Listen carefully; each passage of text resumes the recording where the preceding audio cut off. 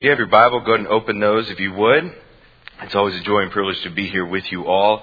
I'm going to kind of do a scripture reading a little bit different this morning. I'm actually going to ask you to put your finger in 4 different passages, so I'll give you some time to go ahead and flip to all of these. We're going to be reading out of Daniel 9, Exodus 12, Zechariah 9, and also in John chapter 12. So put your one finger in Exodus 12, another one Daniel 9, Zechariah 9, and also in John chapter 12.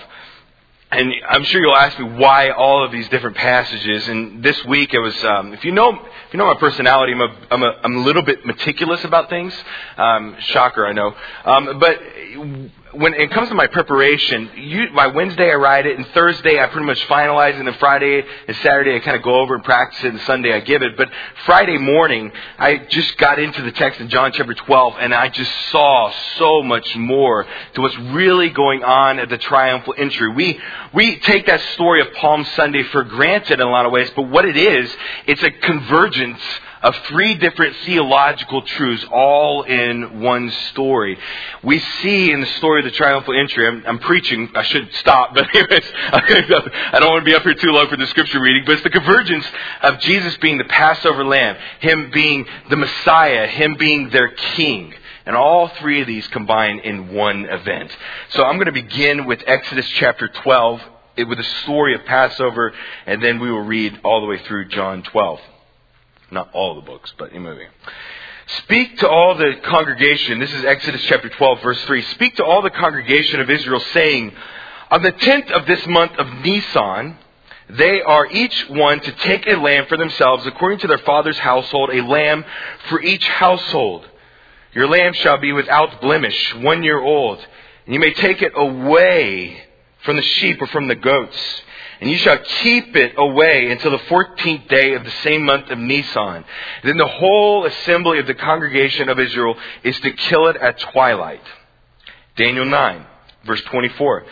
77s or 70 weeks have been declared for your people in your holy city to finish the transgressions, to make an end of sin, to make atonement for iniquity, to bring in everlasting righteousness, to seal up vision and prophecy, and to anoint the most holy place.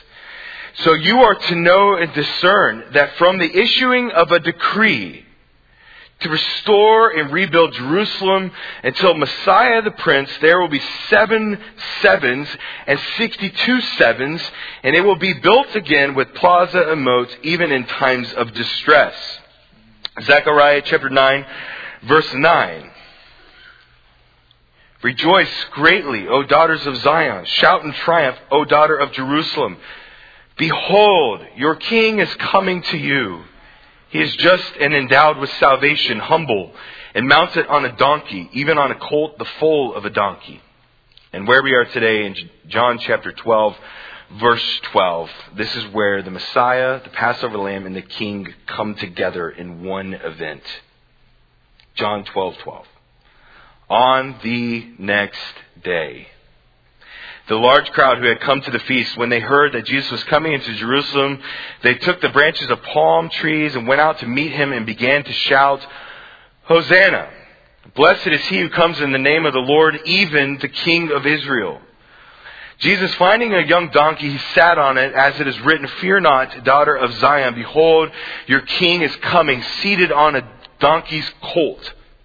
These things his disciples did not understand at first, but when Jesus was glorified, then they remembered that these things were written of him and that they had done these things to him. So the people who were with him, when he called Lazarus out of the tomb and raised him from the dead, continued to testify about him. And for this reason also the people went and met him, because they were heard that he had performed this sign. Verse 19, so the Pharisees said to one another, What are we doing? You see that you are not doing any good. Look, the world has gone after him. Amen. Psalm 63. O God, you are my God. I shall seek you earnestly. My soul thirsts for you. My flesh yearns for you in a dry and weary land where there is no water. Thus I have seen you in the sanctuary to see your power and your glory, because your loving kindness is better than life. My lips will praise you. So I will bless you as long as I live. I will lift up my hands in your name. My soul is satisfied as with marrow and fatness. My mouth offers praises with joyful lips. Father, that is my prayer this morning, that we would desire you. Lord, that we would not worry about the other ancillary issues that are inconsequential to your glory and to your fame and to your praise. Lord, I pray that we would lift up our eyes, lift up our hearts, lift up our voices to praise you. And I pray your word would change our lives this morning. Bless it. In Jesus' name, amen. I imagine it's always a bit nerve-wracking when a preacher does 4 different passages for scripture reading. Don't worry, we won't be here for 4 hours, I promise. But it is going to be a little bit packed today as far as content and what we will discuss. And today I really titled my sermon, Worshiping Our King. Worshiping Our King. We have a king, a ruler over our life, who has dominion over all our life. And he is a perfect king. A king who is love, who sees us, who knows us. Your King, Jesus, knows your inner thoughts, your insecurities, your faults, and your mistakes. Your King knows you. He forgives you, He loves you, and He asks us to worship. What does that look like? That is our quest today. If you have your Bible, go ahead and turn in John chapter 12. The Gospel of John, as you may know, is very unique amongst the 4 Gospel accounts, Matthew, Mark, Luke, and John. Matthew, Mark, and Luke, those 3 Gospels are called the Synoptic Gospels, meaning that they see the ministry of Jesus through the same so-called lens. But the Gospel of John is very different. In a sense, the Gospel of John is very simple in language, but very profound and theological in its implications. The Gospel of John is very chronological. The reason we know Jesus' ministry was 3 years was basically based on the Gospel of John itself and his references to the feast throughout the Gospel itself. And John is also very theological. It centers on answering the question, who is Jesus? And it would take me years to really just talk about to answer that question of who is Jesus. And it will take me years because I've been in the Gospel of John for about a year now, and I'm halfway through. Okay. But we know so far that Jesus is Yahweh, I am, Ego Eimi, that He is Jehovah. We know that Jesus is the Messiah, that He is King, that He is the Son of God, that He is the Son of Man, and that He is the Lamb of God that takes away the sins of the world. 2 weeks ago, we looked at part 2 of the story of Lazarus rising from the dead, and we saw 3 different responses to that miracle. We saw the response of the crowds, of the Pharisees, and of a guy named Caiaphas. And it really taught us a lesson of how we should respond when God is working in our lives. God is always working in our lives. Can I get an amen to that one? The question is not if God is working, but He is working. The question is, how will we respond? Will we respond with rejecting what He is doing, with a misapplication of His truth, or will we trust Him more? Then last week we saw part 3 of the story of Lazarus rising from the dead, and we saw Mary, Martha, and Lazarus, and we just see a picture of their absolute delight and their gratitude for what Jesus has done. Being grateful in the present boils down to 3 things. It is to learn from the past, to look forward to the future promises that God grants to us, and to let others know of Jesus. And as stated last week, John 11:55 really begins part 2 to the Gospel of John. So we have the proof of the Christ in John chapter 1 verse through John chapter 11 verse 55. That is the proof of the Christ. And then we have John 11:55 to the end of the Gospel is the presentation of the Christ. So where do we pick up today? Where are we in the story of John? We are in Passion Week. Today's passage is the 10th day of the month of Nisan. Not the car, but the month of Nisan. Now why is that significance that today we pick up in the 10th day of the month of Nisan? It is wildly important, and I will unpack for that in just a moment. But Jesus is 4 days away from the upper room, and He is 5 days away from being crucified. And today is His Jewish earthly coronation service. Today they declare Jesus to be their king, but with strings attached. They don't just declare him to be king to serve him without motivation, without strings attached, but today they crown him to be their king, but they have a lack of pure motives, and we will see those in our passage. And the people of Israel accept him as their king, but with strings and without pure motives. This idea of a king is difficult for us to really grasp. We live in a democracy with freedom of speech. We have the right in our country to choose our ruler and then to go on Facebook and talk about how terrible they are or how great they are, okay? So that's like all my Facebook feed is, and especially in election years, how terrible or how great our elected officials are. Anybody else notice that? But we have that freedom to choose our ruler and to go on Facebook and have the freedom of speech to bash them or to lift them up. So this idea of a king is kind of foreign to us. But when I think of a king or when I think of royalty, I don't think of Queen Elizabeth, or I don't think of King Louis XVI or Charlemagne. When I think of a king, I think of Aragon. Anybody know what that is? The Lord of the Rings. When I was in high school, the Lord of the Rings movies were all the rage. They were hot, so to speak. And quite recently I watched all 3 of the movies, and it took me a solid month to finish them because they are very, very long. But what do you see? You see this theme in each of these movies, this theme of kingship, and you see each character's struggle to relate to the king, which is Aragon, right? Now, is it Aragon or Aragorn? Can anybody say that? Okay, I got a couple of shoulder shrugs on that one. But we see different characters struggle to relate to their king. Boromir is disrespectful. Legolas is his peer. The dwarf Gimli is the grumbly follower, grumbling for food and for rest. We have Lord Elrond, who is the elf that is doubtful to Aragorn's competence. We have Theoden, who is dismissive. We have Frodo, who is reverent and unsure. But if you remember the last movie, at the very end, what happens? They place the crown upon Aragorn's head, and what does everybody do? They bow and worship. Things come full circle. Today I want things to come full circle. Some of us here today are Boromir, who are dismissive to Jesus' rule in our life, to really submit to him. Some of us are Theoden, challenging his authority in our lives. Some of us are Legolas, who view Jesus as a peer or as a buddy or as a teddy bear in the sky, as our servant.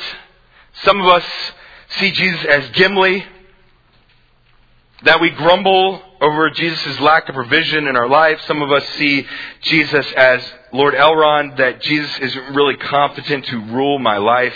But most of us here today are Frodo.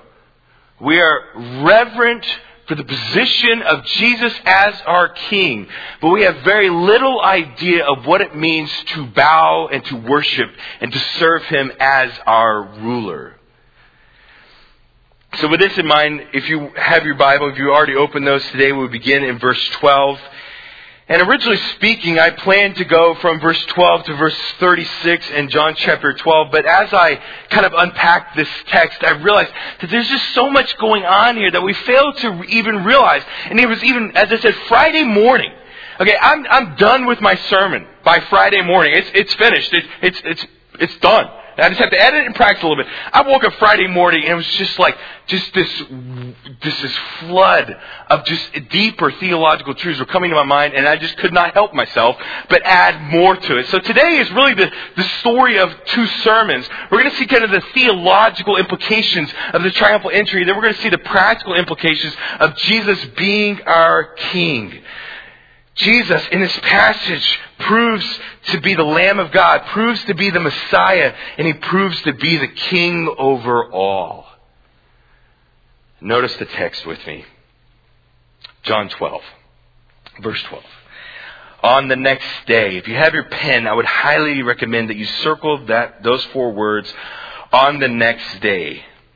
On the next day, the large crowd who had come to the feast, when they heard that Jesus was coming to Jerusalem, they took branches of palm trees, notice that, and went out to meet him and began to shout, Hosanna! Blessed is he who comes in the name of the Lord, even the King of Israel. Jesus, finding a young donkey, sat on it, as it is written, Fear not, daughter of Zion, behold, your king is coming, seated on a donkey's colt. These things his disciples did not understand at first. They're still confused, even though they've been living with Jesus for 3 years. They still don't get it. But when Jesus was glorified, when they remembered these things were written of him, and that they had done these things to him. So the people who were with him when he called Lazarus out of the tomb and raised him from the dead continued to testify about him. For this reason, also the people went and met him, because they heard that he had performed this sign. So the Pharisees said to one another, You see that you are not doing any good. Look, the world has gone after him. For a Jew, this event is so magnificent and so significant. And we fail oftentimes because we are Americans and we live in air conditioning, praise the Lord for it, and we live 2,000 years after the time period of Christ. We fail to really understand the magnitude of Jesus riding in a colt of a donkey to an ethnic Jew in the first century. They know full well what this means. Notice what it says in verse 13. It says, even the King of Israel. They know exactly what Jesus is proclaiming to be. But even today, even as of Friday morning, I fail to really understand the full magnitude of this event, because in this event, this one day, on the next day, Jesus proclaims, in addition to be king, that he is the Passover lamb and that he is the Messiah. On the next day, what day is it? It's the 10th day of the month of Nisan, of their Jewish calendar month called Nisan. Now, why is that significant? Exodus chapter 12 says this. We read it earlier and I'm going to reread it. This is why it is significant. Speak to all the congregation of Israel, saying, on the 10th month of Nisan, they are each one to take a lamb for themselves, according to their father's household, a lamb for each household. Your lamb shall be unblemished, a year old. And you may take it from the sheep or from the goats, and you shall keep it aside until the 14th day of Nisan. And then the whole assembly of the congregation of Israel is to kill it at twilight. Jesus rides in on a colt of a donkey. Why? On the 10th day of Nisan. He is proclaiming to the nation of Israel that he is the Passover lamb, that he's setting himself aside. Because what happens in 4 days? He is crucified as the Lamb of God that takes away the sins of the world. He is setting himself aside. And in 4 days, he is crucified for the sins of the entire world, so that God the Father would pass over the doorposts of our sinful souls. He is not just proclaiming himself to be king, but that he is the Passover lamb. And what does it say about the Passover lamb? That it must be without blemish. And what do we know about Jesus? He was without blemish. He was without sin. For if he had any sin, he could not pay for the sins of the world. But since he was sinless, he was able to pay for our sin, previous, currently, and forever committed, so that the Father would pass over the doorposts of our sinful souls. He is proclaiming himself to be the Passover lamb, and he proves to be it, fulfilling John chapter 1, where John the Baptist says, behold, the Lamb of God that takes away the sins of the world. So in this one passage, he proves to be the Lamb, but he also proves to be Messiah, the Prince.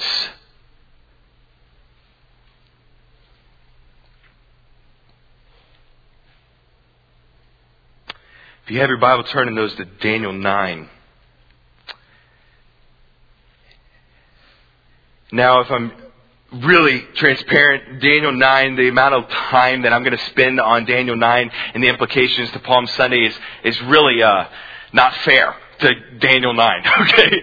Because a year worth of sermons can be preached on just these 4 verses. But I'm just going to show you its implication for the triumphal entry. This is in Daniel 9, verse 24. It says 70 weeks, or quite literally in the Hebrew, 77s, have been decreed for your people in your holy city, to finish the transgression, to make an end of sin, to make atonement for iniquity, to bring in everlasting righteousness, to seal up vision and prophecy, and to anoint the most holy place. So you are to know and discern that from the issuing of a decree to restore and rebuild Jerusalem until the Messiah Prince, there will be 7 sevens and 62 sevens, and it will be built again with plaza and moat, even in times of distress. Now notice what it says. It says that after 7 sevens and 62 sevens, we know those sevens to be years. So 7 sevens of years and 62 sevens of years. You add those up. So 7 times 7 is 49 years. And then 62 times 7 is 434 years. I didn't do that just in my head. I had them pre-calculated. I cheated. Okay. So I should have, you would have been so impressed if I would have done it in my head anyway. So you combine that together and you have 483 years. So Daniel prophesies in Daniel chapter 9 that the Messiah will be in Jerusalem, that the Messiah Prince will be there in 483 years. So, but when do the 483 years start clicking? When does the clock start ticking? It says in verse 25, it says, you are to know and discern that from the issuing of a decree to restore and rebuild Jerusalem until the Messiah the Prince, there will be 483 years. So when does the clock start ticking on the 483 years? It begins when a decree goes out to rebuild the city of Jerusalem. When did that happen? We know when that happened. Nehemiah chapter 2, verses 1 through 8. King Artaxerxes gives to Nehemiah, his cupbearer, the permission in the decree to go back to the city of Jerusalem to rebuild the city and its walls. So from that moment of Nehemiah chapter 2, from that moment, 483 years later, the Jews are expecting the Messiah, the Prince, to come in to the city.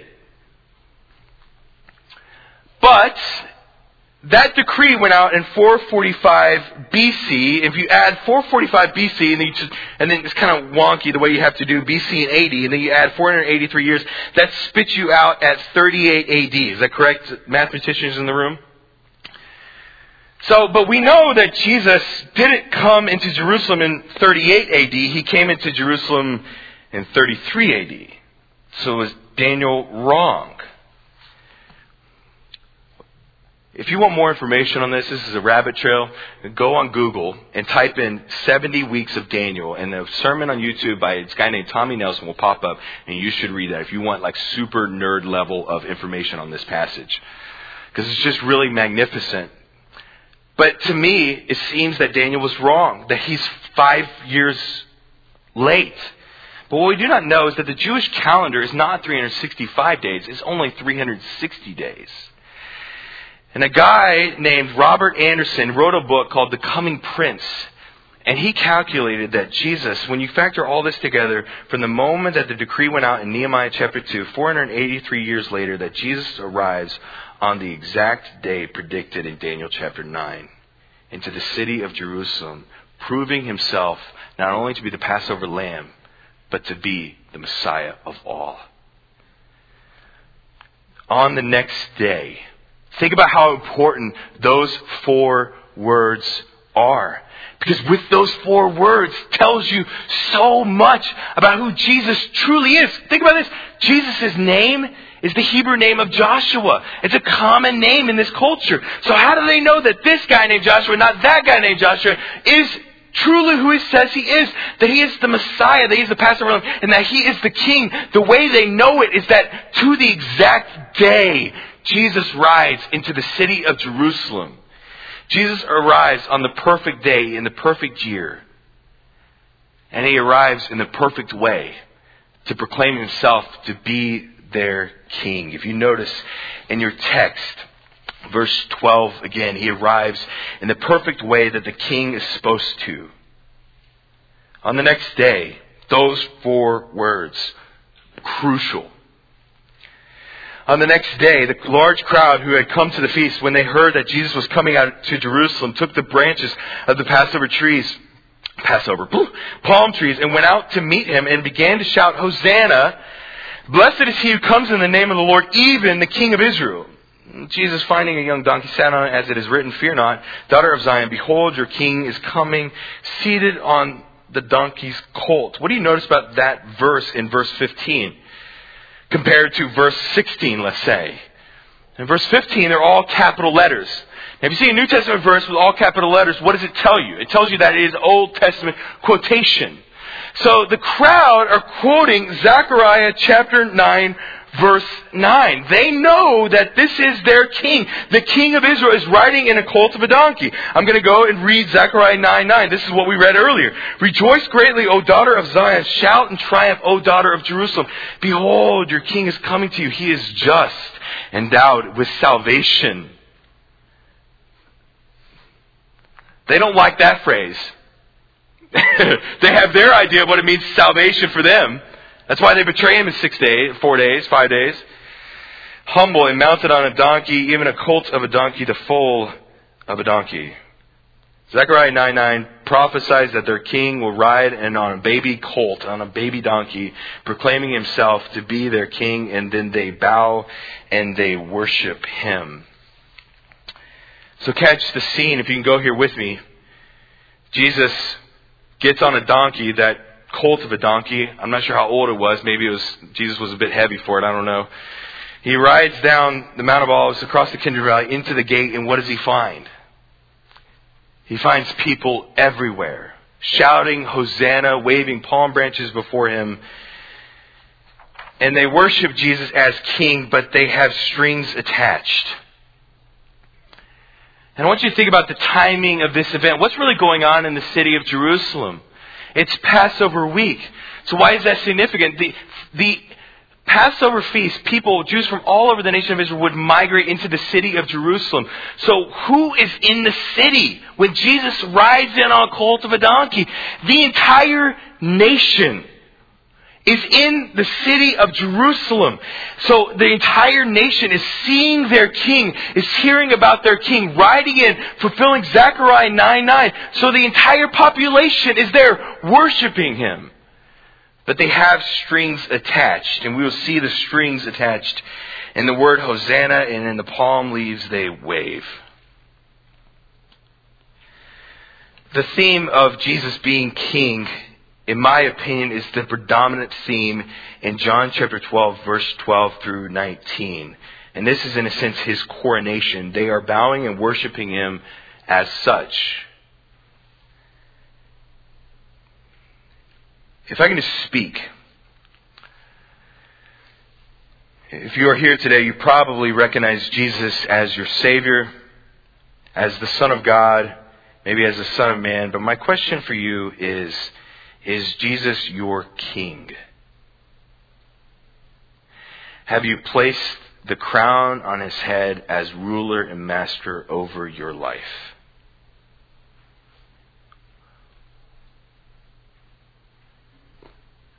Whether we've done that or not, he is still our king, and he is still our ruler. He still demands our servanthood, and to serve him and to follow him to whatever means.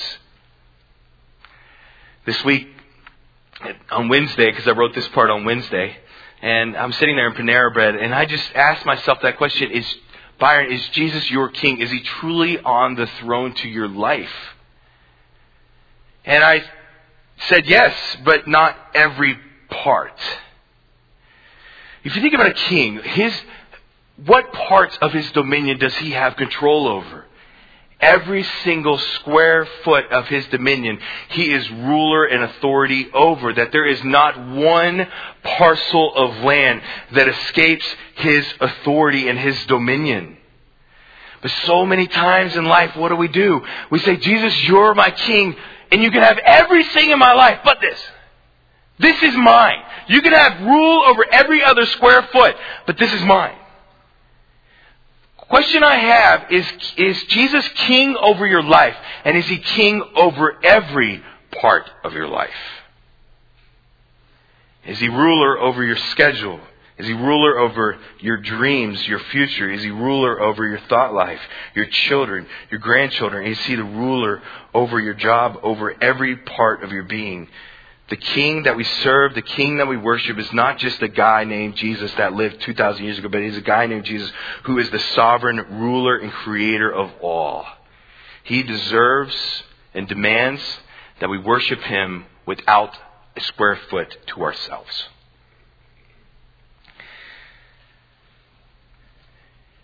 But then notice what they wave.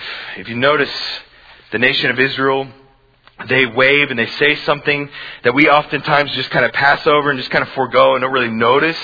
But it really tells us what they are thinking at this particular moment. Because what happens is that Jesus rides in on this colt of a donkey into the city of Jerusalem, and the entire nation is there at the Passover meal. So the entire nation in John 12 is bowing the knee before him. And what do in a matter of 4 days? They crucify him. What changed? You know, if you do not know the culture, that seems really weird. That the very people that bow before him, that are worshiping as their ruler, betray him in 4 days. And they yell to Pontius Pilate to crucify him. What changes? You notice what they say in verse 13. And what do they wave? The crowd took the branches of the palm trees and went out to meet him and began to shout, "Hosanna! Blessed is he who comes in the name of the Lord, even the King of Israel." Now I want you to notice that verse. If you have your Bible, I want you to look at it in your text. Look at the differences in words. You have some words that are in all capital letters and some words that aren't. You notice that? So some of the words that they say are Old Testament scriptures and some of them are not. So what they add to the text is Hosanna and even the King of Israel. Their motive for really crowning Jesus as their king is revealed in the word Hosanna. The word Hosanna is an Aramaic word named that stands for save us. Save us, in other words, now. What do the crowds really want? They want to place the crown of Jesus, the crown on Jesus' head so he could save them now, so they could get something from him.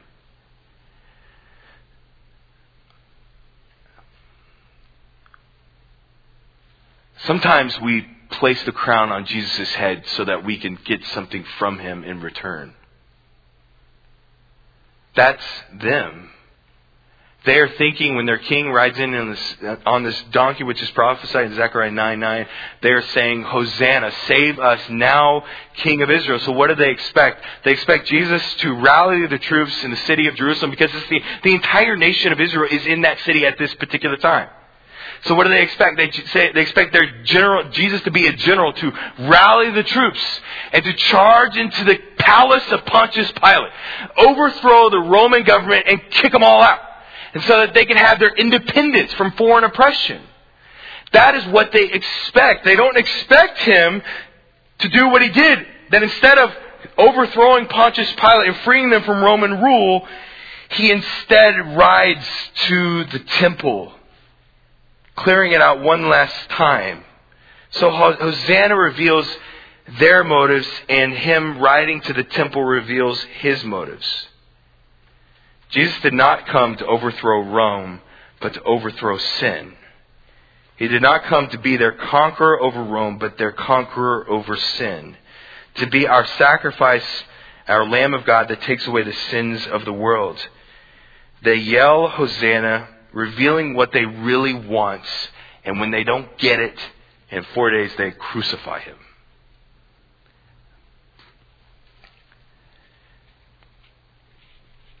What do the crowds get right and what do the crowds get wrong? They get right that Jesus is their king, but they get wrong that they think Jesus is there to overthrow Roman authorities and to free them from foreign oppression and not to free them from the chains of sin and death. But then what do they wave? They wave palm branches. Now what is that? A palm branch is a sign of military victory.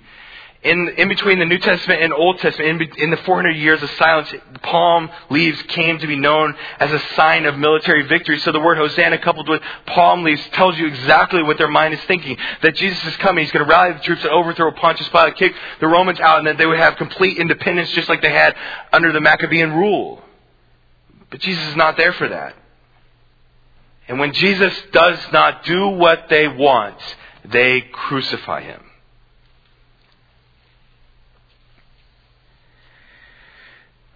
Let me just ask you the question. My first question today for us here this morning was, is Jesus king over your life? Does he have dominion and rule over every square foot of your being? Because he is the sovereign creator of the world, the savior of my soul, the Lamb of God that has paid in full the price of my sin. He deserves every square inch of my being for me to submit and to follow him. But the second question I have is this: why do you worship him? Do you worship him just to get something? Or do you worship with no concerns to reciprocate? Do we truly worship Jesus out of an attitude of love for him from the heart and the mind and the soul?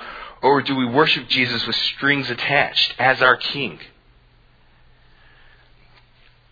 You know, this week I was just thinking back upon my life. If you're wondering if your preacher is perfect, just go talk to my wife, okay? I'm far from it. I want to tell you, anyways, I'm about to tell a funny story, and I'm glad I did not. Okay. Okay, moving on. All right, so I'll tell you that one. But this week I just thought back upon my life, and I look back at my times in seminary and before. And I look about it and I just say, for so many years of my life, I really worshiped Jesus as King so I could get something from him. So that I could be in full-time ministry. So that I could be a pastor. So that I could be someone who does what he loves for a living. Friends, oftentimes we're so blind to why we truly worship Jesus.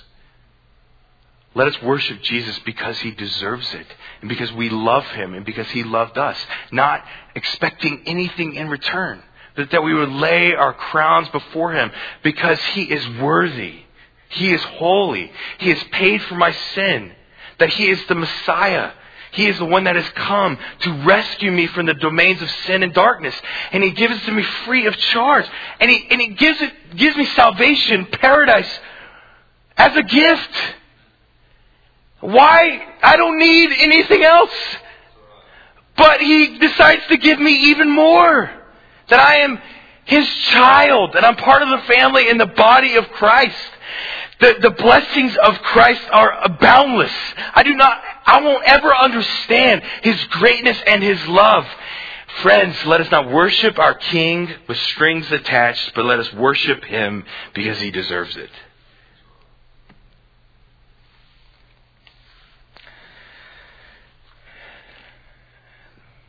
The lesson to us today is, who is on your throne? Have you placed the crown on Jesus' head? And are we really worshiping him with pure motives? There are a lot of different routes that I can take to wrap up this lesson in kind of application, kind of the theme that I just want you to walk away with is worshiping our King. And really the application I want you to do is just one. This week, what I want you to do is I want you to just kind of take some time with the Lord and walk somewhere. Go up on the Wildflower Trail, the base of Monte Santa, which is an awesome trail, and just walk with the Lord. And this is what I want you to imagine. I want you to imagine that Jesus is King over your life, that every square foot of your life is under his rule and under his dominion. And I want you to walk with the Lord and just ask him very sincerely, Lord, is there any area of my life that is not under your control? Is there any part of my life that is not under your control? Let us not be Achan. If you know that story, it's in Joshua chapter 7 and 8. Let us not be Achan. If you remember that story, Achan is just a man that steals plunder for himself. in the midst of a battle, and then the nation of Israel suffers great casualties for his treachery, and he is found out. But that one sin, that one act of selfishness affected the whole. I believe if we have one area that we hinder, that we put up walls, 1 square foot, that we do not surrender to Jesus' dominion, that it will affect all of our lives. If we are not willing to give up our thought life, our schedule, our job, our dreams, then it can affect the whole of our ability to truly follow Jesus with every part.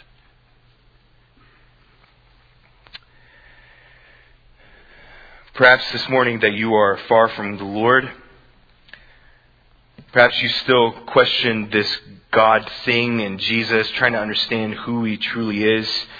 Perhaps you moved to Huntsville in the last couple of years and you're trying to figure out why there's a church on literally every corner of Whitesburg Drive. Why is that? I'm sure one of you have an explanation for that. Perhaps you're just trying to figure out who Jesus is. Jesus is the Lamb of God. He is the Messiah and He is King over all. And He gives to you eternal life by faith, that if you would believe in Him, that you shall be saved. What does it say in John 3:16? For God so loved the world that He gave His one and only Son, that whosoever believes in Him shall not perish, but have everlasting life. If you've never surrendered your life to the Lord, then go to Him in prayer and just surrender to Him, asking Him to save you, to redeem your life. If you've never trusted in Him, go to Him and pray and believe, and you shall be saved. Bow with me in a word of prayer. Heavenly Father, we thank You for this morning. Lord,